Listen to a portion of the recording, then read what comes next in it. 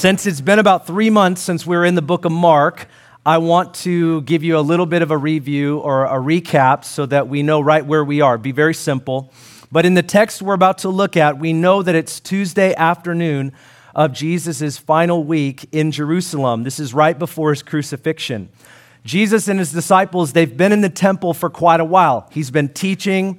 He's been interacting with various religious leaders, being questioned by them. We talked extensively about that. Now they're actually moving out of the temple. They're heading back to the Mount of Olives, eventually to Bethany. They're going to stay the night on the Mount of Olives, which we'll continue to go through here the next few weeks. And while this is taking place, while they're exiting the temple, one of the disciples points out the beauty of the structure that they were just in for some time. And it's quite reasonable for them to do so. And this comment leads to a conversation where Jesus unfolds the future of what we might call the last days or the end times. And here's what the Bible says, Mark 13, verse 1. As he was going out of the temple, one of the disciples said to him, "Teacher, behold, what wonderful stones and what wonderful buildings." And Jesus said to him, "Do you see these great buildings? Not one stone will be left upon another which will not be torn down." And he was sitting on the Mount of Olives opposite the temple. Peter, James, and John, and Andrew were questioning him privately. "Tell us, when will these things be, and what will be the sign when all these things are going to be fulfilled?" And Jesus began to say to them, "See to it that no one misleads you. Many will come in my name, saying, 'I am he,' and they will mislead many. When you hear of wars and rumors of wars, do not be frightened. Those things must take place, but that is not yet the end. Nation will rise against nation, kingdom against kingdom. There will be earthquakes in various places. There will also be famines. These things are merely the beginning of birth pangs. But be on your guard, for they will deliver you to the courts, and you will be flogged in the synagogues, and you will stand before governors and kings for my sake as a testimony to them. The gospel must first be preached to all the nations. When they arrest you and hand you over, do not worry beforehand about what you are to say, but say whatever is given you in that hour, for it is not you who speak, but it is the Holy Spirit. Brother will betray brother to death, and a father his child, and children will rise up against parents and have them put to death. You will be hated by all because of my name, but the one who endures to the end will be saved." Amen. This is the word of the Lord. I've told you a lot of things about my life, and I don't want to belabor the point or extensively go back over some of that, but as you know, in 1999, I became a Christian, gave my life to Jesus, and at the time, I was attending Shoreline Community College. And one day I came to school, and there was a group of people passing out flyers. These flyers were essentially an invite to a Bible prophecy class that was on campus. And I can remember the flyers to this day. It had like dark clouds and angels and trumpets and a scroll. And it kind of reminded me of this picture that I found online. Something like that. Very intriguing. Now, you're just going to get lost in this picture. I was a brand new Christian. And so when I saw the flyer, one of the things that I thought was like, man, I must attend this Bible prophecy class. Because to get you into my frame of mind, I was on drugs and alcohol and all kinds of sin, all that stuff, right? I get totally delivered. I come to Christ, lose all my friends. Now I'm on fire, and I'm going to Shoreline Community College with a smile on my face and joy in my heart. I mean, I'm filled with joy. And so these people that were inviting me to this Bible prophecy class were full of intensity. And I'm like, oh yes, my joy turned into urgency. I must go to this class. And so I attended the class every single week until they moved it to the Seventh-day Adventist Church. And then I realized, and I'm not going to come against Seventh-day Adventists today, but I got stuff to say. But when they went to the church, I realized they wanted to get me to their church. And so I hightailed it out of there. But I did attend all of those classes, and they gave me a Bible, and I still have the Bible to this day. It looks like this, and I want to show you a picture of it. Now, when they give you a Bible like this, you are like, time is running out. I must read this book. There's like an intensity. I kept the Bible, just in case I ever need a little bit of fear in my life, So that Bible was worth twice the price, I'm telling you what. And so I learned this was my introduction to this urgency concerning the end times, the last days, eschatology. And they had a lot of views. I won't go over those today, but they had a lot of views on the book of Daniel, Ezekiel, Revelation, and this, what we're reading today, is the Olivet Discourse, which is found in Luke 21 and Matthew 24. And many of us have been taught a lot of things. In fact, with Calvary Chapel, I went through 2 rounds of the book of Revelation. And since then, I've had to unlearn some things because I don't now agree with everything that I previously learned from them, which, again, I love Calvary Chapel, a lot of friends that are pastors in Calvary Chapel, but I don't find myself in the same mindset that I used to in some ways. And in some ways, I do, but the point is that we've got a lot of differences when it comes to eschatology because we've been taught some things, many of us. How many of you have gone through end times teaching in your life? Go ahead and raise your hand. All right, so this is not a fair game at this point. Mark chapter 13 is by far the most difficult passage in all of the Gospels to interpret, by far. And I've noticed something that whenever we approach this conversation about the return of Jesus and all that transpires before that, we have wrongly interpreted the scripture and we have a lot of repeated errors that we still persist in to this day. I just want to bring up a few of them because I was feeling a certain kind of way. So here's number 1. We have a tendency to filter specific passages like Daniel 9 through 12, Revelation, Mark 13, through our current times. People have been doing this forever, and we still do it, and we don't think anything's wrong about it. I think there is. Number 2, we have a desire to know specific dates and time frames at the expense of knowing and obeying the clear commands of Jesus. We invest so much of our time and energy into knowing these dates and times, and we ignore the plain, clear teaching of Christ. Love your neighbor as yourself. I digress. Number 3, we have a long track record of getting the subject wrong and changing our views on Bible interpretation, which leads me to point 4. We have a lack of generosity in this area and can be willing to divide over it when it's not salvational. And that to me just feels unchristian.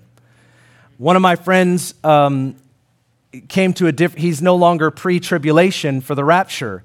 And he preached on that at his church, and he had a number of people leave the church because in their orthodox view of the end times, they felt that pre-trib rapture was as orthodox or as salvational as the other issues. And he had folks leave the church, and I thought, that is the worst reason to leave the church. Pre-trib, mid-trib, or post-trib, this is all an in-house discussion. And if you guys have any of those, mid, or post, it's cool. There are some views that I don't think are cool.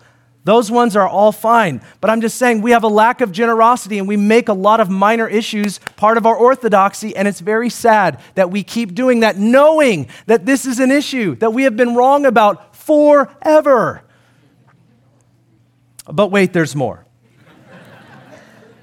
With all that said, it's important to know that there are 2 primary ways of looking at this text. Now, I admit there are others, and I know the views, all right? I understand them. There are points of confusion that I have. I don't mean like I get them and I could teach them as well as others. I mean, I have looked at the different views on the Olivet Discourse, and I just want to bring up the 2 primary views that there are, and up front, I want to tell you which view I have so you know where I'm teaching from. I always like to know where the train's going. You know, are we getting off in Detroit or New York? Pastor Ben, where are you taking us? I like to let people know, okay? So that way you're not on a roller coaster that you're not aware of. You know where we're going. So, number 1, some people believe that verse 1 through 31 in this text predicts the destruction of the temple, and then verse 32 to 36 summarize basically the return of Christ. That view is out there. That's what some people hold. The majority of people that hold this view would be considered post-millennial, which I am not. I'm premillennial. And some of them are partial preterists. Now, these are all terms I will talk a little bit more about next week. I don't find myself in those camps, and I struggle with the text to accept some of their ideas to get there, personally. And I'll go through that with you. Number 2, this is my view, and this is also a predominant view in a lot of Pentecostal churches, but I do have some addendums. Some people believe verse 1 through 13 predict the destruction of the temple and the unfolding of the last days, which I would say is the day of Pentecost until the return of Christ. So the last days, the time frame in which we're in. Verse 14 to 25 in this view predicts the great tribulation, which would be in line with the book of Daniel and Revelation. We will talk about that next week. And verse 26 through 36 summarize comments about the return of Christ. That is a view, that is a well-known view. That is not just Pastor Ben's view, but I have come to determine this is my perspective on the Olivet Discourse. Now, there are other variations and interpretations I will not have time for, but I land on this view, but I think no matter where you land, this is what I think is important. Number one, I think we should care about this. It's easy, and I've said this before, but you might be like, well, I just believe in pan theology, man. It's all going to pan out in the end, you know. And I appreciate that simplicity, and sometimes I feel like I get exhausted, and that's where I land. You know, it's like, I don't want to deal with this anymore. But I do think we should care, because there's words in this book, and every word in this book we care about. Amen? So we try our best to understand what is written here, and then give ourselves wholly and completely to Jesus. We should also be generous to other views that are non-heretical, and so we should understand what is heresy, and then what is considered an in-house discussion. What should we be generous towards? I think we should do a better job at understanding which views are in the generous category. And I think both of the views actually are, to some degree. And we should be more concerned with how we live than when everything happens. That's where we should land no matter what. Now, there are three things I want to dissect this text up into. And the first point I want to make is the disciples wanted to know when everything would happen. Let's look at verse 1 again. As he was going out of the temple, one of his disciples said to him, "Teacher, behold, what wonderful stones and wonderful buildings." And Jesus said back to him, and I want to picture this, "Do you see these great buildings?" And they're like, "Yeah." "Not one stone will be left upon another which will not be torn down." Now, I want to say, caption this. What came out of them after that? Because that would have been a shock.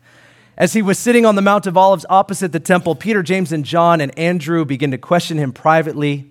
And they asked him this question, Tell us, when will these things be, and what will be the sign when all these things are going to be fulfilled? Now, again, they're walking out of the temple. The disciples are remarking how magnificent it was. We have to get into their frame of mind. In the first century, this temple was not the first temple that was built back in Solomon's day. This was the second. Herod built this temple. Most scholars say it took him 50 to 65 years to build the temple. In fact, by the time that Jesus was ministering right here in this text, the temple was still being remodeled, and they say it took another 15 years or 10 years to fully remodel this. It was so massive, it was 6 stories high in most of the structure, but 15 stories high in other parts. It had massive columns, huge stones of white marble, bronze gates, and scholars tell us that much of the top was overlaid with gold and parts of it were overlaid with bronze. If you can imagine, when they're on the Mount of Olives looking at the temple, and there's these remarks about how magnificent it's glistening in the sun. I mean, this would have been a sight to see. It marvels the wonders of the world for sure.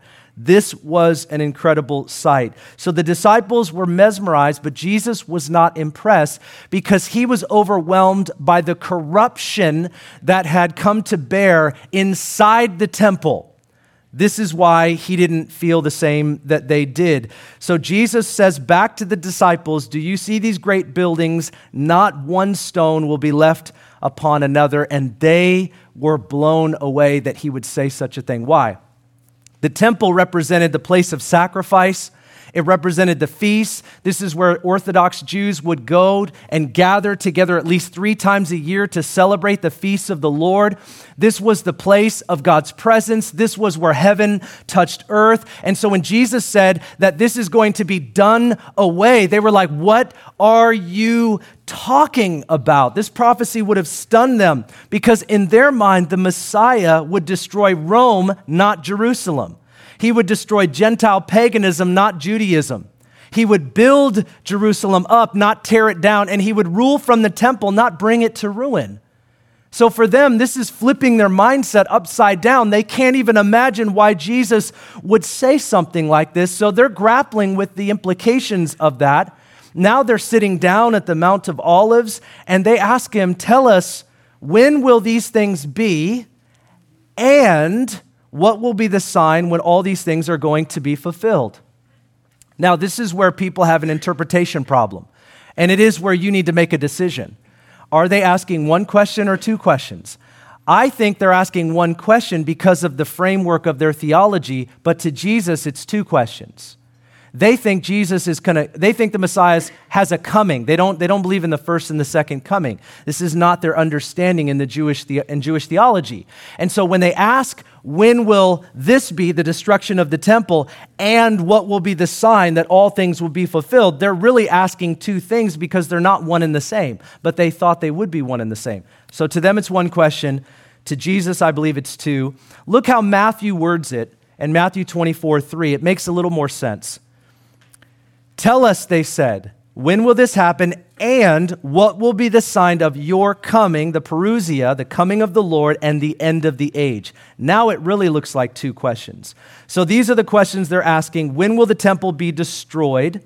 Many historians, including the Jewish historian Josephus, records that the temple was destroyed in 70 AD. And if you know your history, that factually happened. What Jesus said was going to take place, it actually did. And massive stones were torn down, and the huge foundation stones were unearthed as the Roman soldiers sought to find all the gold. I mean, I actually read an account yesterday where because the building, the structure was overlaid with gold, when Rome set it on fire, the gold melted and it found its way into the cracks and crevices of all of the foundation stones. So the reason they tore the foundation stones out was because they were looking for all the gold that had hardened underneath the rock. And when you go there today, I mean, you can actually see what Jesus said happened. In 70 AD, that prophecy came to pass. But there's a second question in this for us because we find that in this discussion, Jesus lays out much more than just the destruction of the temple. So question number 2, when will all the messianic prophecies be fulfilled? Their specific words, what will be the sign when all these things are going to be fulfilled, referring to the end of the age, as Matthew specifically states.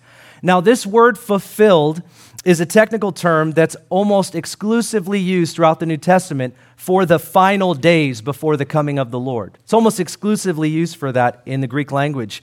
Remember, the disciples, they have the view of one coming. Jesus labors in multiple times to say there's two. I'm coming as the suffering servant. I'm going to come back as the conquering king. And so he's laying out a different perspective than they currently have, which continues, I believe, till verse 36. So, Jesus told his disciples in response what would happen in the last days. Notice this. They ask when, and Jesus does not answer that specifically. There would be no debate if Jesus answered specifically about the when. That would be easy. Wouldn't it be easy? There would be no positions. The reason that there are, and the reason that I land on position 2, is because in prophetic language, it's often used as sort of telescope conversation, where a person is prophesying something that is current and something that will be. We read that in the Old Testament all the time. And so to me, it's very congruent. But here's what Jesus says in response to their question about when. Verse 5, he says to them, "See to it that no one misleads you. Many will come in my name saying, 'I am he,' and they will mislead many. When you hear of wars and rumors of wars, do not be frightened. Those things must take place, but it's not yet the end." What's he talking about, the end? Some people interpret that to be the end, the destruction of the temple. I don't think that's what he means. I think he's talking about the actual fulfillment of the age. That's just trying to work through the interpretation difference there. "For nation will rise against nation, kingdom against kingdom. There will be earthquakes in various places. There will be famines. These things are merely the beginning of birth pangs. Be on your guard, for they will deliver you to the courts, and you will be flogged in the synagogue." That's for Jews. and you will stand before governors and kings for my sake. That's for everyone. And as a testimony to them, the gospel must first be preached to all the nations. And in Matthew's version, he says the gospel must be preached to all nations before the end, then the end shall come. The end, the final end. When they arrest you and hand you over, do not worry beforehand what you will say, but say whatever is given you in that hour, for it is not you who speak, but the Holy Spirit. Brother will betray brother to death, father his child, and children will rise up against parents and have them put to death. You will be hated by all because of my name, but the one who endures to the end of their life, shall be saved. Now again, some people view this only as the destruction of the temple, and that's all he's referring to. I believe he's specifically referring to the temple and broadly referring to the unfolding of the end of the age. And the reason I think that is I think the text seems to indicate it in multiple places, and I just have too many issues with what this is saying for me to buy into. This is all fulfilled in 70 AD. To summarize my view, one of the things that we have done with this text for far too long, and if you hear anything that I say today, please consider this. When Jesus goes down this list of things that's going to happen, and I believe throughout the age before he returns, he is not saying that these are signs to be observed. We have used it for that. We have said that these are signs. So when wars happen, Jesus must be returning. When earthquakes happen, Jesus must be returning. When a pandemic takes place, Jesus must be returning. We think that every time something like this happens, people get swept up, a new book gets written to think that Jesus is going to return in that generation. We get caught up in this. But what if I told you that Jesus did not mean for any of these comments to be signs that you were to observe and know, oh, he's coming now in this generation? What if I told you that's not what he's trying to do? Instead, what if Jesus was saying, which this is what I believe, there's going to be a long delay. You're going to have human history unfold. Wars, rumors of wars, famines, plagues, pestilence, nation rise up against nation. Isn't that how we characterize human history? Aren't there classes in college that you take just about one of the world wars? Or isn't this how we actually describe the unfolding of life as we know it? I believe that's exactly what Jesus was saying, is that the destruction of the temple is going to come and you're going to think that this is the end. But I believe he's actually extending it beyond that, saying there's going to be famines and wars and rumors of all of this is going to extend until the end. But these are the birth pains, not the baby. And so what we've done also is we've said, well, see, he said right there, these are signs, but they're the birth pains, and then the end's going to come. So everybody's always looking at these little signs. Do you know how many earthquakes there have been since Jesus said this? I mean, do you know how many wars that there have been? I mean, I think it's the last, Encyclopedia Britannica says there's 10,600 human wars that we actually have some level of documentation on. Not world wars, but I mean, just how many battles that we've had. And so we've lost our mind. And so we think these are birth pains. He was using metaphoric language to just simply say it's not the baby. Okay, that it was just a metaphor. Now, I think that because the Apostle Paul uses the exact same language to describe the same type of thing. In Romans chapter 8, verse 22, listen to this. Paul says, we know that the whole creation has been groaning as in the pains of childbirth right up to the present time. He's using the same language to say that there is going to be this groaning in all of creation until the return of Christ, till all things are fulfilled. That's the birth pains. It's going to be thousands of years. There will be a long delay. Why did he tell us that? So that we could expect it. That we could be about his business no matter what happens on the earth. We should expect all these things are going to unfold. So that's what I think. So he goes through this list. Let's go through it real quick, shall we? I think we shall. Number one is deception. Jesus said, many will come in my name and claim that they are me. Now,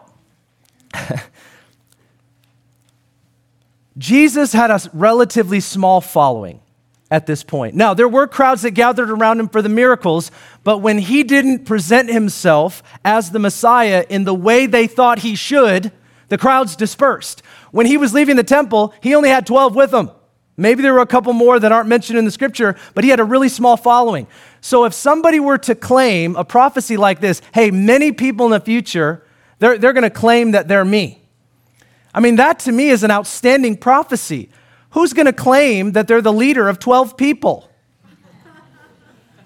I mean, this is like, if you're going to choose anybody, I'm just saying that's kind of an astounding thing to say to me because he's got a small following. And so obviously it makes sense that there would be a Wikipedia page devoted, not saying Wikipedia is the best resource, amen, check your sources, but there's actually, if you want to knock yourself out, there's a Wikipedia page devoted to how many people have called themselves Jesus Christ.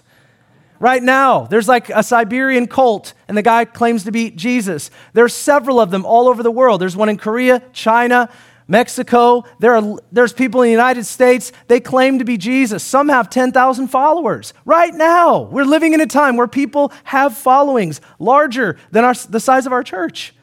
So this has been going on forever.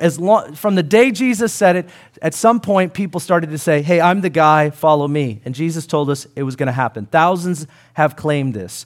Number 2, he says there'll be conflict, wars, rumors of wars. Nations will rise against nation. I personally cannot accept that Jesus was saying from 33 AD to 70 AD, all of that's going to happen. I don't think that view fits into how I'm reading it. Wars and rumors of wars. How many nations rose up against you? I've read the perspective. It's not as much as people claim to have happened. There are some things that are significant in history, but to me, it's not enough for what he's saying here. Number 3, natural disasters. There will be earthquakes in many places. So there were some earthquakes in the first century, but this is a reference to many earthquakes in many different places. There will be famines. There will be pestilence. There will be COVID-19. There will be plagues. These things are going to, but that's not the end. Why do we lose our God-given mind? Number 4, persecution. Jesus said that his followers would be flogged publicly and then dragged before courts. To me, that's kind of a reference to a Jew and a Gentile. Persecution only began in the first century, and it's never stopped, and it will not stop until Christ returns. That is why we cannot have any type of eschatological view based on the convenience that we will not suffer. Some people develop their view in the end times solely based on how they're going to get out of any suffering. Then explain why 55,000 people a year are dying for their faith in Christ. It is entirely a Western view to have that perspective. I don't want to suffer. I don't want you to suffer, but Jesus said we're going to suffer. That's a fact. It's going to happen. So let's start there. Number 5, family division. He said the persecution is going to get so bad that brother will betray brother, and sister and father, and children will betray their parents. Can you even imagine this? Can you even imagine this? I mean, for us as families, can you imagine your children betraying you? I mean, this is unfathomable. That's intense. It's going to split homes. If people, and I want to say this, half-hearted Christianity is not going to split homes. It's people that really believe in Jesus, people that really follow Jesus. It's the all-in follower of Christ that will split homes. But today, it's the casual Christianity. It's like you can follow Jesus and then do whatever you want to do with your life. And friend, I'm telling you, that's why this is a time to be all in for Christ. There's nothing else this book talks about, but he's saying that the kind of Christianity that I'm talking about will split homes. Now, I don't want that. Be at peace with all men as much as it depends on you. But I believe people that are really following Christ, you're not going to get out of persecution or conflict. It's coming. It's coming. It's already here. It's going to persist until the end of the age. Gospel proclamation, number 6. Jesus said the gospel must be preached to all nations before the end. And listen, again, in my interpretation, I would struggle with Jesus saying that in Matthew 24 and Mark 13 if he just meant before 70 AD. And this is where you have to make a decision, guys. I mean, really, he just meant to say the gospel must be proclaimed in all the world until the end. And they say the end was 70 AD when they have that perspective. So I'm just telling you why I can't buy that perspective is because to me, it sounds like it's going all the way up until his return. The gospel is being sent now by missionary, technology, Bible translations all over the world. Aren't you thankful for technology at least for this reason? I mean, we can talk down about media and technology and all that kind of stuff, but the reality is that God is also using it through so many people. There's a man by the name of Loren Cunningham who is the leader and founder of YWAM. He's currently very ill with cancer, and so you could pray for him, but his heart, his desire is to get the gospel, is to get the Bible in understandable language across the whole earth. That is his desire. I love that. I was reading about it this week, and guys, we are going to get there. I'm telling you, Bibles are going to be written into every known language. Right now, Wycliffe Global tells us the Bible is translated into the whole Bible in 724 languages.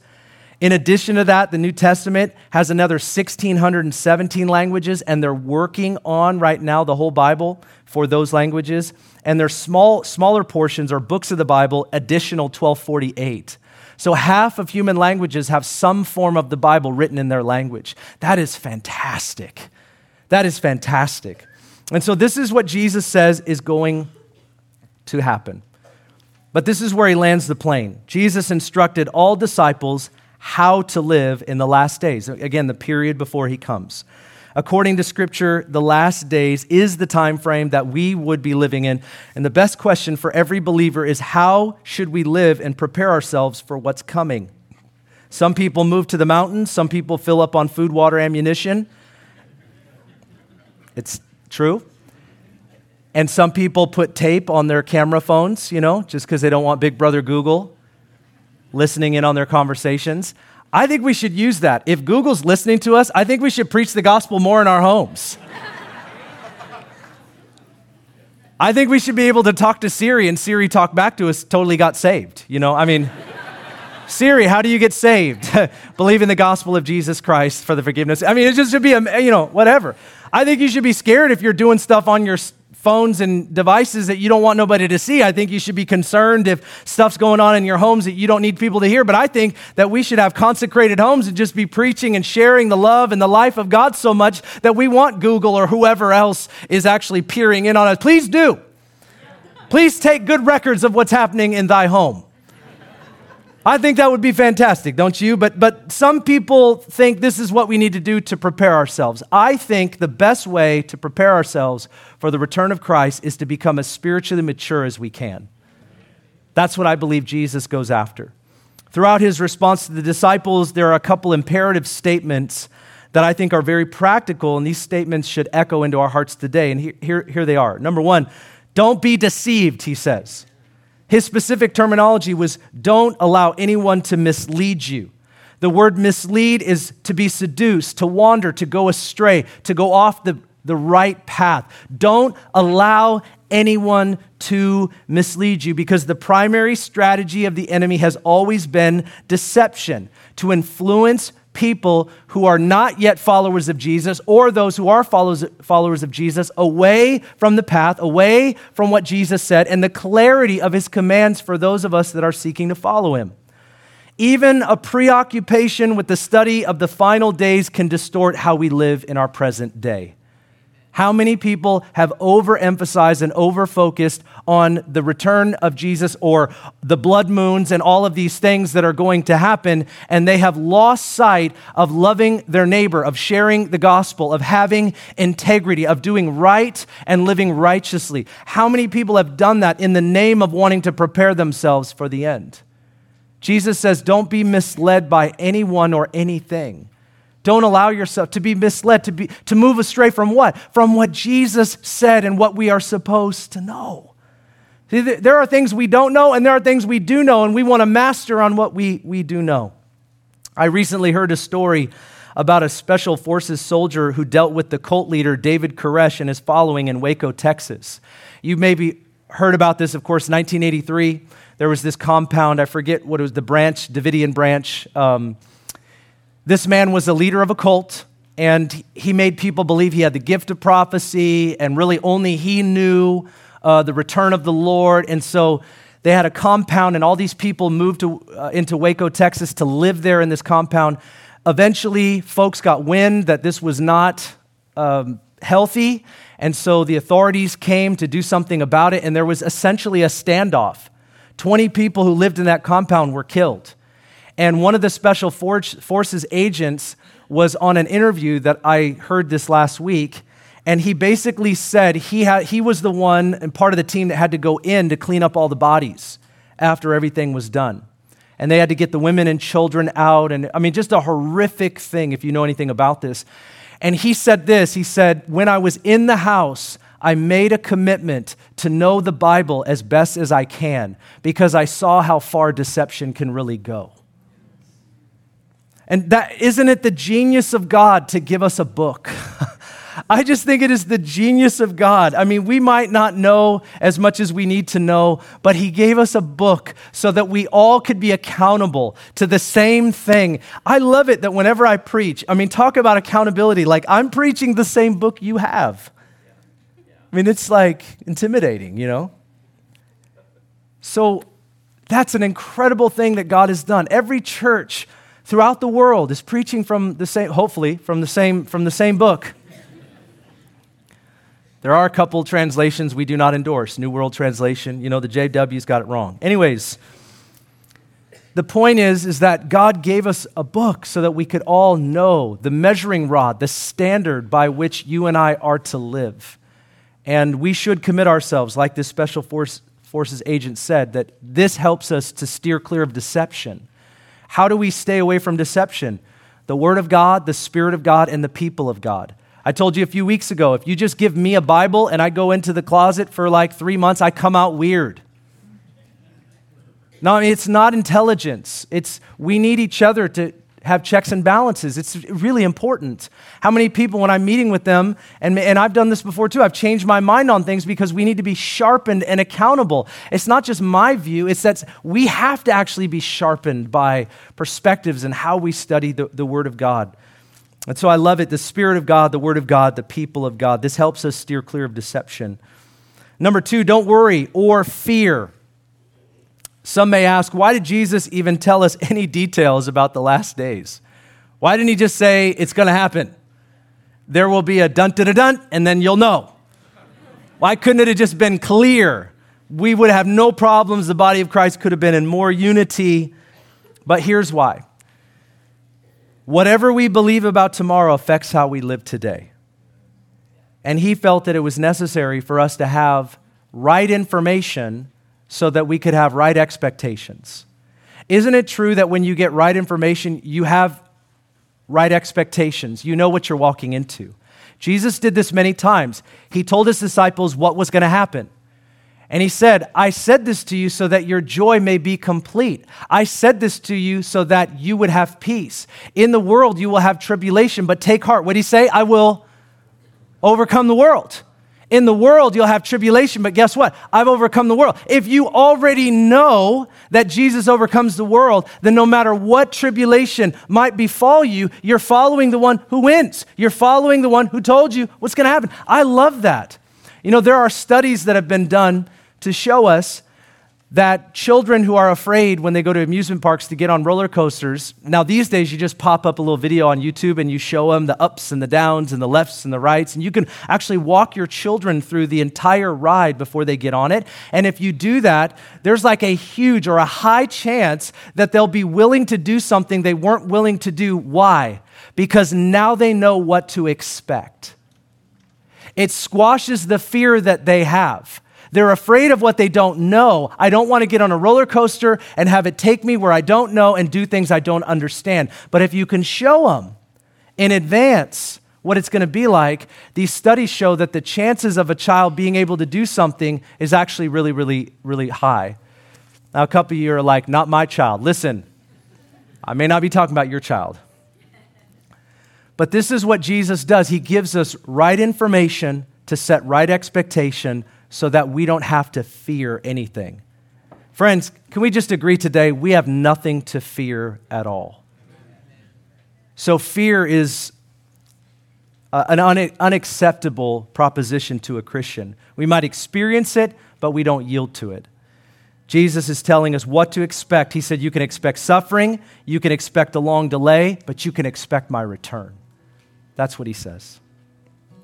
Number 3, don't give up. Contend until the end. With a long delay and much happening all over the world, it can be hard to stay the course, but he's like, you must. You must. We have to stay focused on the mission of Jesus, or we're going to give up on what he said and what we're called to be about. Let me say it to you this way. Our world is sick. Our world is sick, and they're trying to heal themselves, and they're using methods and ways that we don't agree with because we follow Jesus and his words. A lot of Christians get angry about the world and how they're trying to fix themselves. We're not supposed to get angry. We understand that the world is trying to fix itself. We don't agree with the way that they're doing it. But if we're the ones that have the right way, why aren't we rolling up our sleeves and getting more involved then? If we're the ones with the cure, then why are we so angry about people who don't know how to fix the problem when we're not involved in fixing it? It doesn't seem logical to me to be upset about people trying to fix themselves when all of us were there at some point in our life. I tried to fix myself with drugs and alcohol and immorality. I tried to do that. I didn't think it was bad. I thought it was right. And all it did was bring pain and destruction. And the reason that I kept doing it, the reason you kept doing those things or whatever your vice was because you wanted to feel better. We wanted to get fixed, and we learned that it doesn't fix us. So this is what I see in the world, and I don't always resonate with angry Christians or fearful Christians. Like, this is a time for the church to rise up and be triumphant and bring the gospel of Jesus to a world that needs it. I just think we have lost sight of the power of the gospel of Jesus Christ to change the human heart. It's like we don't believe it works anymore. And friends, I want to tell you, it works. It works. The gospel works.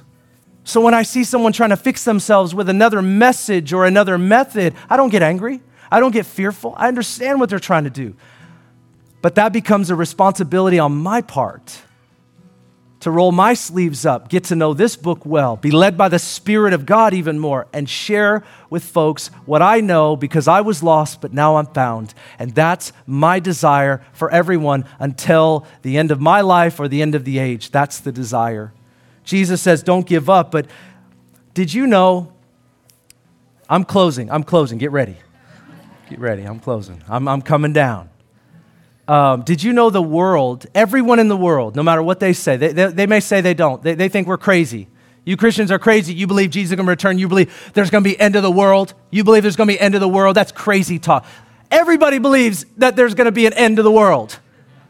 I'm going to prove it. What about this environmental crisis? Doesn't it sound to you like the world thinks it's going to end? People's mindset, like the environment's going to crumble. Remember the ozone? That thing is like the hole's going to open up and just suck us out. We're gone. I grew up as a boy going to school. I thought we were going to get sucked out. The ozone was just going to take us. I had all kinds of vivid dreams of what might happen. And now they're like, oh, the ozone is repairing itself. But, science is evolving. I'm not trying to, bash anybody. I mean, there's this gal that they put up there, and she's all intense, like the world's going to end in 15 years, or I don't want to name names. I could, I won't. But they're trying to push it. They're telling everyone the world's going to end unless we do whatever they tell us. It's the propagation of fear, is it not? Okay, so you guys are in my world. What about war? Who's got nuclear bombs? Now, when we talk about who's got nuclear bombs, and we're a little scared about that, I mean, that's a little frightening to think about the tyrants that are in the world today that have their hand on nuclear bombs. But what are we saying? What is the world saying? The world's saying there are people with nuclear bombs, and a war could end civilization as we know it. That message is going out today. Number 3 is global pandemic. I mean, we went through one, and I mean, I remember like you couldn't touch even a surface because there was something that you couldn't see that was on the side. I mean, it was crazy. I mean, during COVID, like again, everybody's figuring it out, but it was like you don't even know what to touch. I remember walking across the street and like we're looking at people and neighbors like, I don't think I can walk next to you, can I? I don't think so. And the idea was that, and I'm not trying to be funny, but the idea was that if I walk next to you, I might die. That was what was, am I living in the same world as you? You guys remember that, right? Or you're like, don't talk about it again, don't. Don't, please, Pastor Ben. I just got over it. I did. What about aliens or artificial intelligence? Like, is Elon Musk going to kill us all? I still don't know why conservatives love this guy so much. I watched an interview of this guy saying he's a transhumanist. He's trying to merge man and machine. That should scare you. Conservatives, that should, if you are what, you shouldn't be like, I like this guy. You should be like, this guy's out of his mind. He's probably got a machine in his mind. I mean, he believes this stuff. We're living in a weird time. I am not going to link up to Neuralink. I am not doing it. But we're living in a time where it's like, AI, man, it's going to take over and kill us all. The world thinks that there's an end that's coming. They do. So we're not crazy to know that there is an end coming. However, we are crazy if we don't realize what that means. The end is not going to come with our fear and our preparing and do all that. We are looking forward to the glorious return of our King. And he's saying to the church, it's time to rise up and do what you're called to do. Follow me, do what I did. Jesus wasn't afraid one day in his life. He knew why he was here. That's the church. Church has to know why they're here. Why are you here? Why are we not in heaven right now? We're here to do something. And we're going to get caught up in fear if we don't be about it. That's the truth. And this is why the church can't fall asleep right now, because we have a calling. We have a purpose. We know why we're here. We got to reach as many people as we can. I'm not trying to freak you out today. I'm just saying this is our calling. And so God is waking us up. There's a revival happening in our land to wake us up, to say the time is now. And whether Jesus returns in our lifetime or not, we only have so much time as a human being anyways. So this is how we land. We can't give up on our mission. We can't stop speaking our message. Our King is coming. Let me read this to you, and I am done. 2 Peter 3, verse 3. Listen to what Peter says about this subject. He says, above all, you must understand that in the last days, scoffers will come, scoffing and following their own evil desires. See, he's telling us in advance what's going to happen, okay? We know. They will say, where is the coming he promised? Ever since our ancestors died, everything goes on as it is since the beginning of creation. But they deliberately forget that long ago, by God's word, the heavens came into being, the earth was formed out of water, and by water, by these waters, also the world of that time was deluged and destroyed. By the same word, the present heavens and earth are reserved for fire, being kept for the day of judgment and destruction of the ungodly. Watch this. But do not forget this one thing, dear friends. With the Lord, a day is like 1,000 years, and 1,000 years are like a day. The Lord is not slow in keeping his promise, as some understand slowness. Instead, he is patient with you, not wanting any to perish, but everyone to come to repentance. This is the purpose of the church in the last days. Jesus said it, Paul said it, Peter said it, and we should say it as well. This is our purpose. God is patient at this time because he wants more people to have a saving knowledge and a transformation to come to know the Savior that's given his life for them. That's what this is all about. Why is this taking time? Why is there a long delay? Because God is patient and God loves us and God wants more to come to know him, like really come to know him, not just get involved in a religion, not just join a church, but to really know Jesus Christ, to really know him. That's why he's being patient right now. So as much as we want to hasten his return, friend, thank God that he's patient, because I've got some loved ones that don't yet know him, don't you? We got some people in our country and the world that don't know him, and I'm thankful that he's patient, and we need to pray them in. And I think that's how we're going to close this sermon, if you don't mind. You're like, no, I don't mind you closing the sermon at all. Amen. Why don't you go ahead and stand? All right. I don't mind at all, Ben. Go ahead and close that sermon. Amen. Thank you, Lord. This morning, I want to remind you as we pray that if you're here and you don't have a relationship with Jesus Christ, you have not been forgiven through his finished work, you're not sure where you're at with God, you can know for sure that you're in relationship with him, you're forgiven by him, and you will always be with him for eternity. You can know that for sure today. It's to believe upon the Lord Jesus Christ, to confess him as Lord and Savior, to believe in your heart, to give your whole life over to him. It's not hard. It's just surrender. You can do that today. If you have not done that, what we're asking is that you come down after the service and pray with one of us to receive Jesus, to give your life to Jesus. Don't wait. The Bible says today is the day of salvation, and you're here for a reason. So if you're here and that's you, please come down and pray with us if that is you. Also, we talk a lot about rededication because we're living in a time where we just need to be all in, following Him, completely all in. Whatever He says is what it is. And so if that's you today, rededicate your life to Jesus. Make that right. Say, Lord, I want to follow you completely, full surrender. I'm not messing around. I'm not playing games. That's what I want. And then lastly, before I pray, we have the water. The water is full. It's warm. We have shorts. We have shirts. If you've never been water baptized and you believe in Jesus today, we had a man walk down last night, and he's been under conviction for 2 months to get water baptized. And he's come back to the Lord, and it was awesome. We got to baptize him last night. And so here's the thing. It's better to leave wet and obedient than dry and disobedient. So if you need to be water baptized, don't push it off. I mean, it's fine if you need your family and friends to be here. We're going to fill it up next week too. But make plans. Make yourself ready. We'll be up here. Please come forward after I pray, and let's get you baptized. Amen?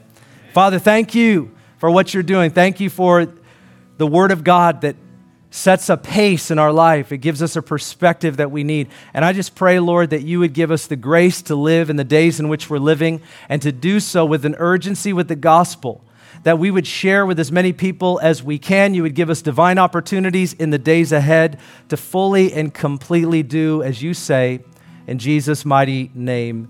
And everyone said,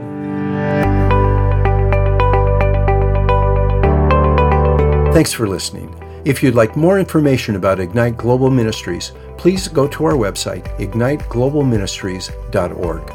While there, check out our Immersion Discipleship School and the books Pastor Ben has written.